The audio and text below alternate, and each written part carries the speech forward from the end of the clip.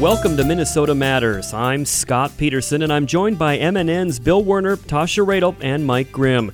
We're going to delve into what's going on in the North Star State. If it matters in Minnesota, we've got it covered. This week, the latest on COVID vaccinations in Minnesota, a preview of the upcoming tax filing season, and some new innovations for snowplows at MnDOT. But first, as the COVID pandemic simmered, a new state budget was front and center at the Minnesota Capitol this week when Governor Tim Walz unveiled his proposal. MNN's Bill Werner has a recap. Scott, the governor set the stage for his budget rollout by announcing a wide-ranging K-12 education reform plan that he dubs Due North. The governor wants changes on how state funds are allocated to schools, expanded opportunities for students of color and indigenous students, and for students in greater Minnesota. And the governor says he wants to build the most qualified and diverse teaching workforce in the nation. This needs to be the best state in the country for a child to grow up. Brown, white, black, indigenous. Platitudes, not any substance. That reaction to the governor's proposal from Republican Representative Ron Crenshaw from Little Falls, who says it gives no specifics on improving reading and math scores, addressing learning loss from COVID, or closing the achievement gap. Instead, there was a whole lot of, we just need to do better. That isn't going to take us forward. It's investing in our children. And again, if that's not good enough, if that doesn't lift you up enough, our state's future is dependent on that. Next day, the governor unveiled his 2-year state budget proposal. 1 million Minnesota families will see cuts to their income tax.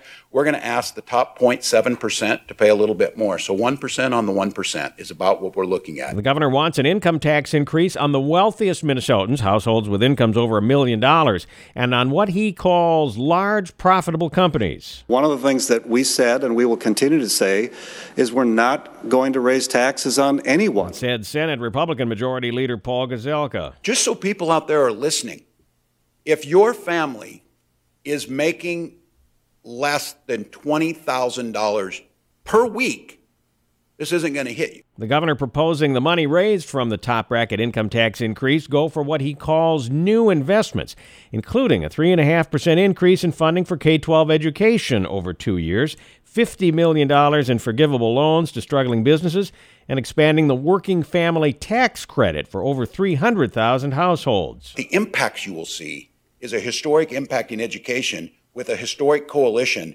that's ready to try and challenge the status quo to make a difference for all of our children, and the ability to continue to fight COVID-19. House Republican Minority Leader Kurt Daudt says about 2/3 of the tax increases in the governor's plan will disproportionately hit low-income Minnesotans, especially the $1-a-pack cigarette tax increase. The most regressive tax that you could put in place. So when the governor says he's making people pay their fair share, this tax is taxing low-income people. We're focused on let's get the economy back up and running. Let's get the vaccine out so that businesses won't be forced to shut down by a governor, where kids won't be forced to not be in school by a governor. Senate Republican Leader Gazelka says the state budget can be balanced by tapping the rainy day reserve in combination with minimal program cuts. The governor responds, Republicans need to tell Minnesotans how they will be impacted. Did you want me to cut the epidemiologist who found the Brazilian variant? Did you want me to cut the state patrol officer who was protecting cities or out on the highways at night? Be specific. Minnesota's business community is leery, to say the least, of the governor's proposals for tax increases. Minnesota Business Partnership's Charlie Weaver warning businesses will leave if higher taxes make Minnesota an island. If there's one thing we learned in COVID is that people can work from anywhere in the country, really anywhere in the world. So we don't want to be in the top 1 or 2 or 3 in the country in terms of these taxes. With general tax increases an apparent non-starter with Republicans, what about other revenue sources? For example, legalizing sports betting. I will say this. I will certainly leave open that possibility. The governor says he'd also like the legislature to look at legalizing recreational marijuana. Such a move would likely face strong opposition in the Republican-controlled Minnesota Senate. As for legalized sports gambling, Senate Majority Leader Gazelka says he's not open to it because of the timing. Any major policy item that has a lot of disagreement, I don't foresee happening this year. But in addition, many of us just don't think it's the right thing to do for Minnesota. It is included in the governor's proposal, and Democrats are making another push for paid family and medical leave for all Minnesota employees. Employment and Economic Development Commissioner Steve Grove says in a normal year, 10% of Minnesota workers take family or medical leave, and more than 1/4 do not have any wage replacement. Paid family medical leave program will help workers and particularly smaller businesses provide this benefit for the cost of a cup of coffee per week per worker. Minnesota Business Partnership's Charlie Weaver says a better approach would be working with employers to figure out how they can work on benefits and provide benefits, but not at the cost of either a new tax on employees or creating a whole new state bureaucracy that's going to cost tens of millions of dollars. The Democrat-controlled Minnesota House passed a bill last year, but it did not clear the Republican-controlled state Senate. Democrats are again proposing an expansion of state-run Minnesota Care, which would allow Minnesotans making more than the current income guidelines to reduce their health insurance costs by paying premiums on a sliding scale depending on what they make. Duluth Representative Jennifer Schultz, the sponsor of the bill, expands affordable coverage to more Minnesotans by building on a proven program that has served our state well for nearly 3 decades. But Republican Representative Joe Schumacher from Laverne warns because Minnesota Care reimburses medical providers for less than their overhead, the other shoe's going to drop somewhere. Fewer providers being able to maintain their business out there, fewer hospitals, or it's going to be made up with higher rates on the commercial end. And likely equally controversial, the bill would allow undocumented immigrants to enroll in Minnesota Care. And fallout from the insurrection at the U.S. Capitol continued this week at the Minnesota Capitol. Before the Minnesota House passed a resolution condemning violence in Washington, D.C. and at all state capitals, a group of Republicans accused Democratic leaders of making false allegations about their attending a state capitol rally the same day as the Washington, D.C. riots. DFL Majority Leader Ryan Winkler responded, "Fortunately, the determination was made that no members of this body had engaged in incitement of violence on the steps of the state capitol that day, but it doesn't mean that asking the question was the wrong thing to do, considering what had happened in Washington, D.C. that same day." But Republican Representative Steve Drazkowski from Mazeppa took Democratic leaders to task. When you go out and make allegations of people with absolutely no evidence that the 6 members who spoke at the rally did anything wrong. Scott? Thank you, Bill. Minnesota Matters returns after this. Minnesota Rural Electric Cooperatives. Who are we? We're your neighbors, coworkers, and friends. That's right, we live and work in the community too. Because of that, we're committed to making sure our electric services stay reliable, affordable, and safe. Throughout the state, Minnesota electric co-ops work independent of each other, but with the same goal: provide power to Minnesota. You have so many other things to worry about. Your electricity isn't one of them. Minnesota Rural Electric Cooperatives, bringing power to the people of Minnesota. Change a light bulb, save some green. Just replace traditional light bulbs with energy-efficient bulbs and fixtures. If you're like most people, 20% of your home electric bills go directly to lighting. Every light we switch to one bearing the government's Energy Star label uses at least 2/3 less energy than older bulbs. Such a light will save more than $30 in energy costs over its lifetime. Brighten your environmental future from the U.S. Environmental Protection Agency.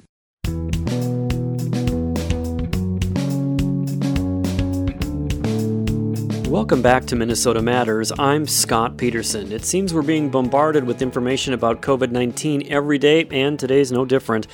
I recently spoke with state epidemiologist Chris Erzman for the latest on how vaccination distribution is going, how the state is doing in keeping cases down, and where folks can go to find out more about keeping themselves and their families safe. First of all, know that we do not have enough vaccine for all the groups that both need to be vaccinated and want to be vaccinated.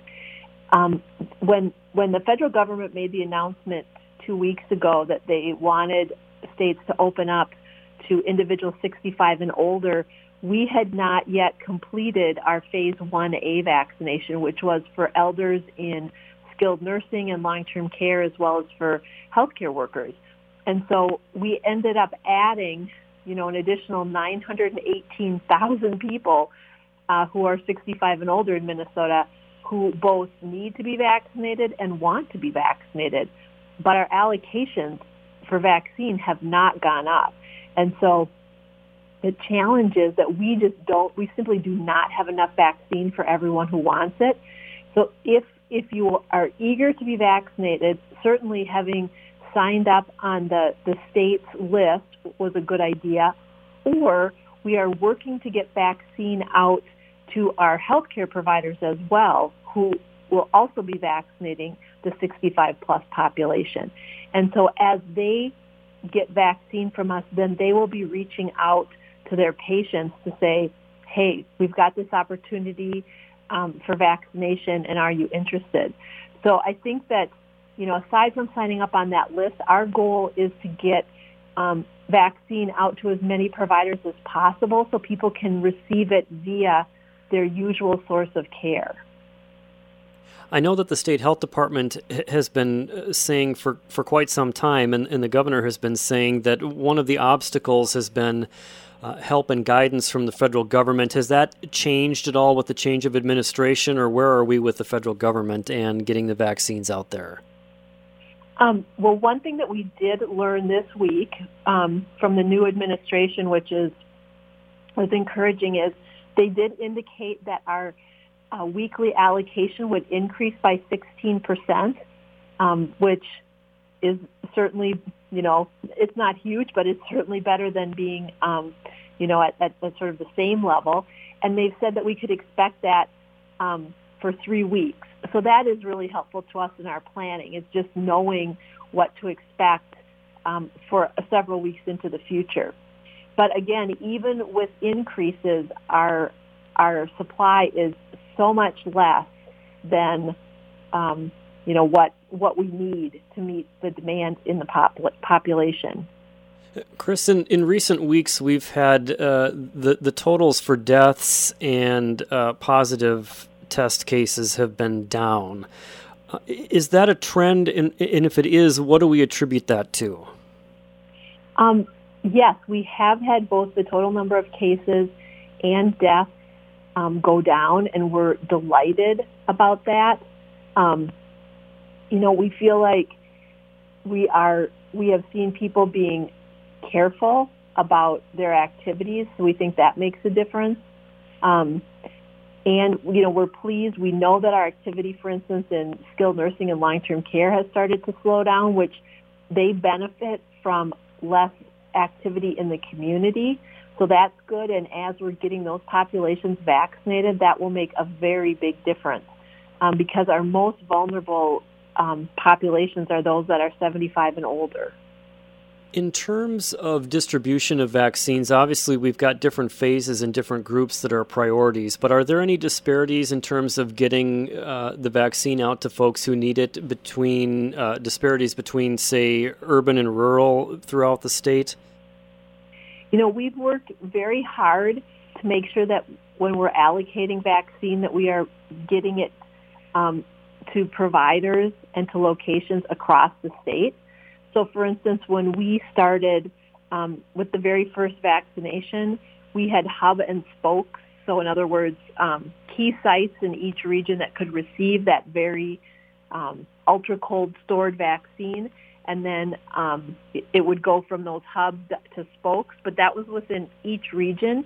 It was allocated on a pro rata basis. So, in other words, the metro area has about half of the population. So obviously when you do a pro rata allocation, they will get more vaccine, but that's because they have a larger population. So we have tried to make sure that we're allocating vaccine on a pro rata basis across the state and making sure that all of our regions are getting some vaccine as we're distributing this very limited supply.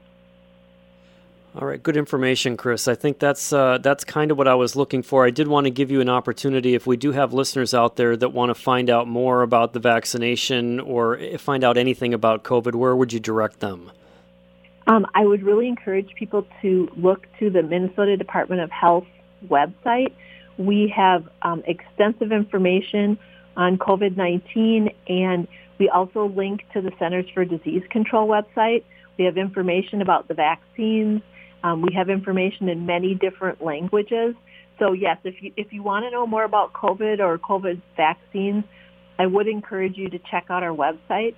And then I would say, if you're someone who really wants to be vaccinated, first, I thank you for being willing, because getting to 80% coverage in our population is what's going to help us turn the tide. So I thank you for being willing to be part of that. But I also ask that you be patient, because we are in a really tough spot right now where we're just not getting enough vaccine to meet the need, and we can't vaccinate everyone at once. And so, and that's not because, again, our healthcare system can't handle it. It's because we just don't have the doses.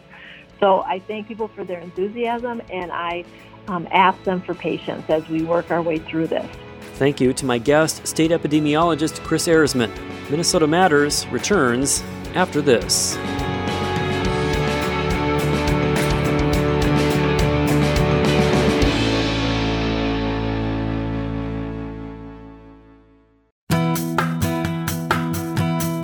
Welcome back to Minnesota Matters. The income tax filing season is right around the corner. Tasha Radel has more. That's right, Scott. For some, filing taxes means a nice refund. For others, well, paying Uncle Sam. Joining me today is Ryan Brown with the Minnesota Department of Revenue. Ryan, let's talk about the filing season. It's opening up much later this year compared to years past. Can you explain this? Sure. So Minnesota's income tax season will be opening Friday, February 12th. That's the same day as the IRS. And you're right, typically we do open mid to late January, but this year the later date allows the IRS some additional time for programming and testing of their systems, following that December 27th tax law change that provided that second economic stimulus package. What is the best and most secure way to file your income tax returns? Yeah, filing electronically and choosing direct deposit is the most convenient and secure way to file your return and get any refund you're due.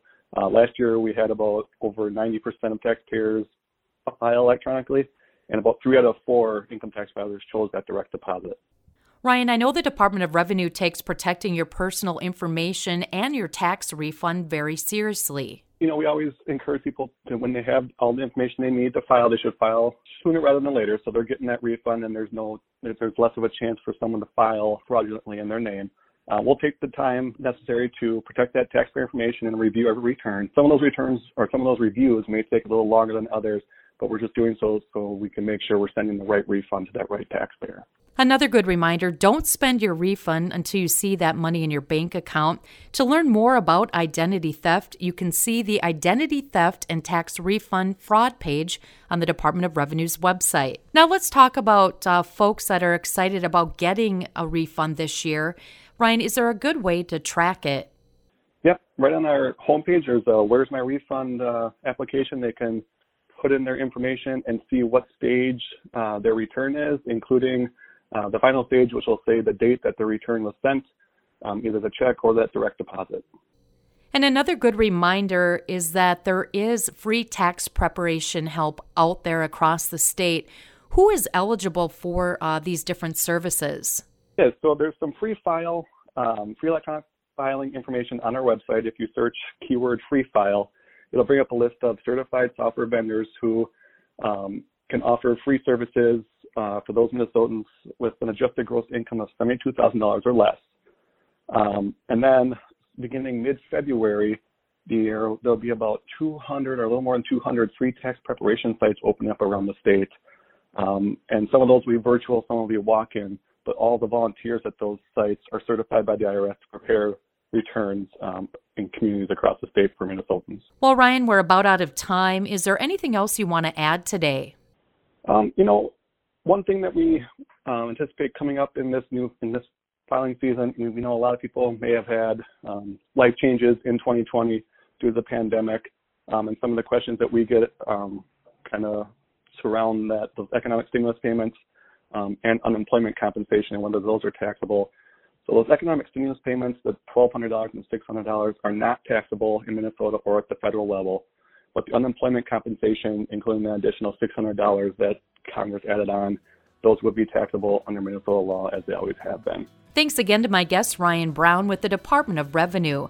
For more information on this year's income tax filing season, you can head online to revenue.state.mn.us. Again, that's revenue.state.mn.us. Back to you, Scott. Thank you, Tasha. Minnesota Matters will return after this.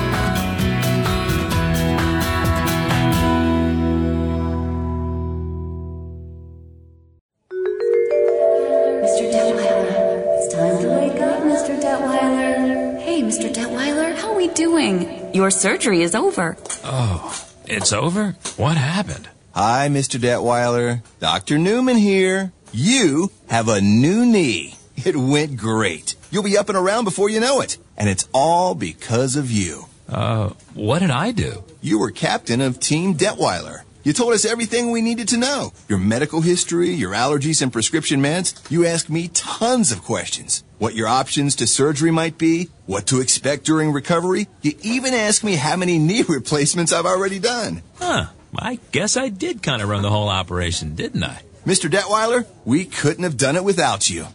Patient safety. It takes a team, and patient involvement is key. A public service message from the American Academy of Orthopedic Surgeons. With more tips at orthoinfo.org/patient safety.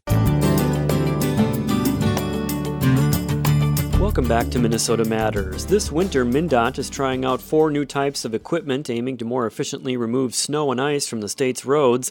As MNN's J.W. Cox reports, that includes a new kind of slurry spreader, an underbody scraper, a 2-way plow blade, and a variation on the side wing float. Scott, for MnDOT maintenance research engineer Tom Peters, this program is not about trying to reinvent the wheel when it comes to the essential tools for road clearing. Nothing new about a snowplow. We've had snowplows for generations around here in Minnesota.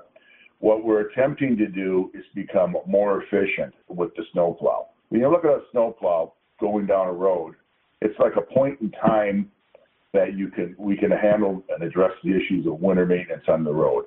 We can come back and treat and do what we have to do some more, but during that point in time that plow is on that road, the more we can take care of, more winter maintenance business we can take care of on that point on the road, is more efficient. It's more timely for the public to use that road then. Peters says they've combined the new tech onto a few individual plows and will try them out in different districts, saving time while still getting a complete picture of how the equipment works. We could easily have a couple of research projects going on here on this. We did a part of last winter season up in our MnDOT District 2, which is the northwestern part of our state. They didn't get the equipment in as soon as they wanted to for the manufacturers, and it was a little tougher to install.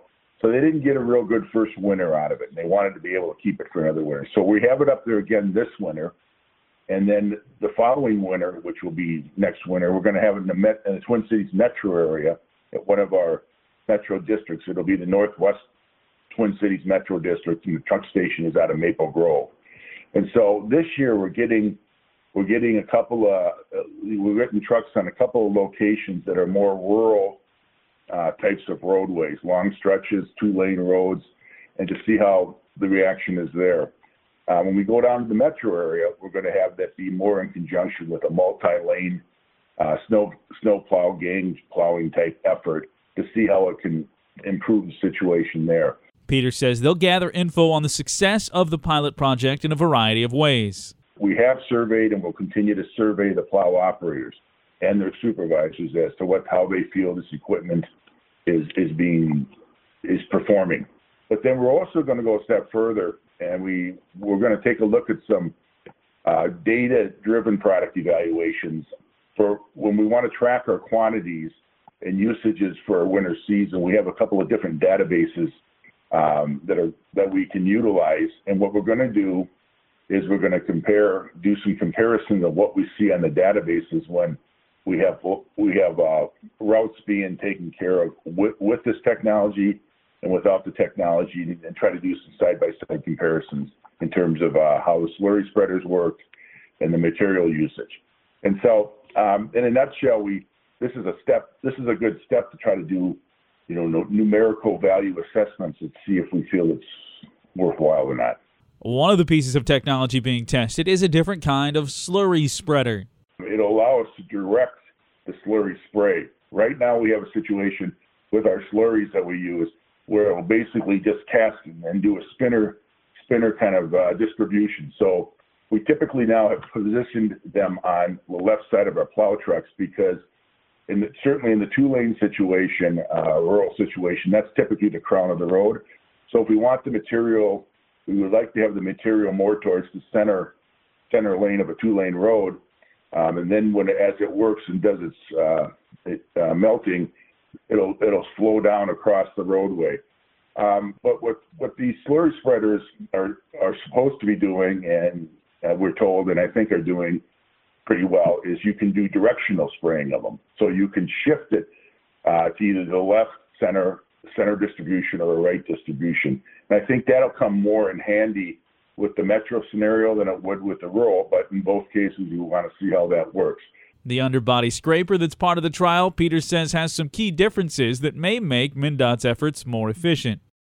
We have underbody scrapers on some of our trucks. What the key difference here is this one, the way it's attached to the truck, and it does allow us to move it. It's supposed to be an easier attachment for the mechanics to install and take off. And then we also are able to direct it a little better too. And so it's a little more of a efficiency in terms, I think we anticipate in terms of just the on and off of putting it on. Because again, in the summertime, we will take that underbody plow off if it's been put on a truck. Peter says he is appreciative of the support from the state level over the years for programs like this that allow them to do their jobs in the best way possible.